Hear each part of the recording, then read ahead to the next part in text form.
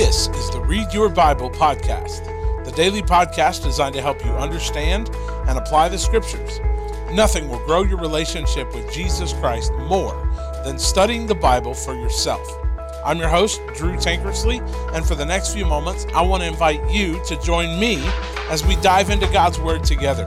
We'll ask God to help us see what He wants us to see so that we can be who He wants us to be. The topic of injustice today is often a hot-button issue within our society. We are a culture that demands our rights, and we will not have those rights trampled by injustice in any form. In our world today, we'll stop at nothing to blow the whistle on injustice and rightly stand up for what we think is right. But what happens when that injustice happens within the community of faith? How should we respond? How should we handle such inequity? Well, we find a great example of just what to do in today's reading from Nehemiah chapter 5. Verses 9 through 12 of Nehemiah 5 read, "Then I said, 'What you're doing is not right.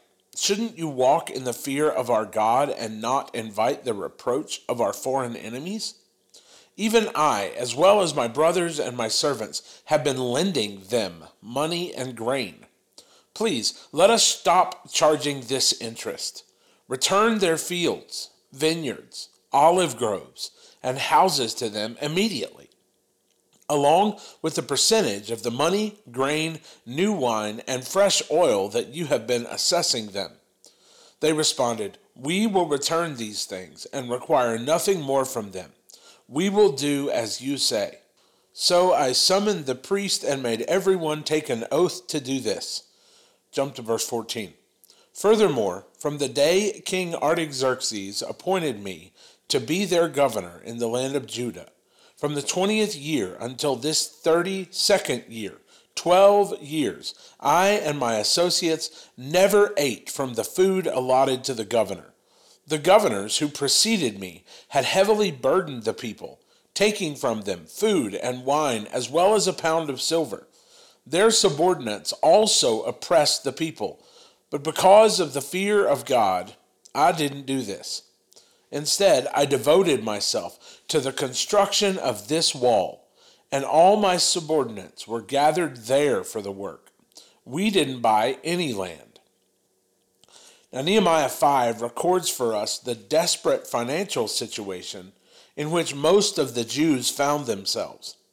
They felt mistreated, and many of the landowners had taken advantage of them. You see, there was a terrible famine in the land at that time. This tragic incident happened just before the wall was completed in chapter 6. So it likely would have occurred just before the harvest season. Now, the harvest season was when all the creditors would have collected on their debts. The timing of all of it created so many problems because most people would borrow against the harvest, meaning that since the predominantly agrarian society was built on that harvest and the profits made from it, they would borrow against that harvest and then settle up when the time came. But the famine threatened all of that, including the harvest and the profits that came from it. Most of the townspeople, the blue-collar people, worked on the wall for most of the year. They would have had to have bought grain to eat throughout that year in the promise of paying back their creditors at the time of harvest. But there was only one problem. They weren't working in the fields. They were working on the wall. And this change of priority set off a chain reaction. First, the men worked on the wall, which likely put the women working in the fields to tend the crops. The landowners were probably paying them at a lesser rate, meaning that they weren't being paid fairly for their work. Because they knew that they couldn't pay, the high society likely started charging exorbitant interest on the crops and the profits, therefore seizing the land and even the children as slaves and wives for their husbands. Now, this abhorrent practice was called debtor slavery, and it was widespread in that period. And so because of the high interest rates that were charged on trying to get anything during this famine just prior to the harvest, The people were starving. They were lending their children as slave labor. They were giving their wives over in marriage. They were forfeiting their homes just so they could live. They cried out to Nehemiah to fix the problem. And the New American Commentary helps us know just how he did that. It reads, Tollefson's sociological reading of Nehemiah reveals a model for this conflict resolution. Number one, separate the people from the problem. Instead of seeing the problem as a class conflict between the haves and the have-nots, Nehemiah treated all of this as a community problem. Number two, focus on interests, not positions. Nehemiah showed the rich that their actions were actually hurting the whole community. It's in verse 9. Number three, generate a variety of possibilities before deciding what to do. Nehemiah proposed a solution that benefited the entire community, verses 10 through 12. Fourthly, insist that the results be based on some objective standard, tradition, or authority. Nehemiah based his solution on biblical principles, in verse 13. Then they accused the nobles and officials. It always takes courage to oppose the influential members of a community. But leaders whose allegiance is to God cannot fail to do so when necessary. Nehemiah needed the support of these important people. It is a tribute to his leadership that he confronted them despite the serious consequences that could have resulted. It's also important to realize that Nehemiah modeled this before he mandated it. Verses 14 to 19 demonstrate the restraint with which Nehemiah was living. He didn't take any of the funds that were given to him as a result of serving as part of the leadership of the government.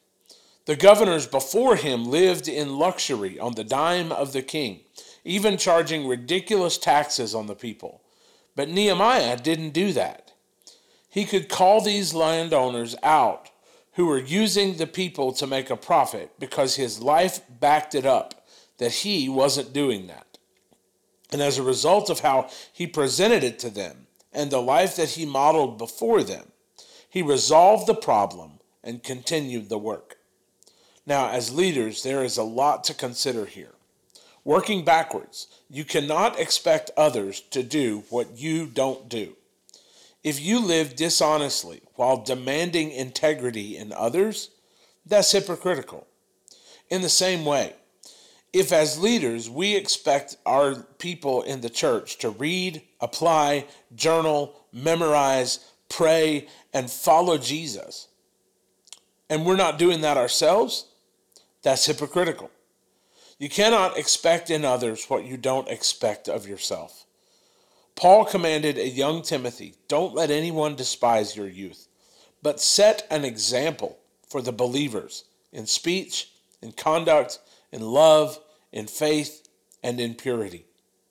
Our example is infinitely more important than our exhortation. Before we speak, we better have a track record of doing what we are encouraging others to do. Secondly, Nehemiah rooted his response when confronting his enemies with the word of the law. He wasn't sharing his own opinions. He was drawing them back to the word.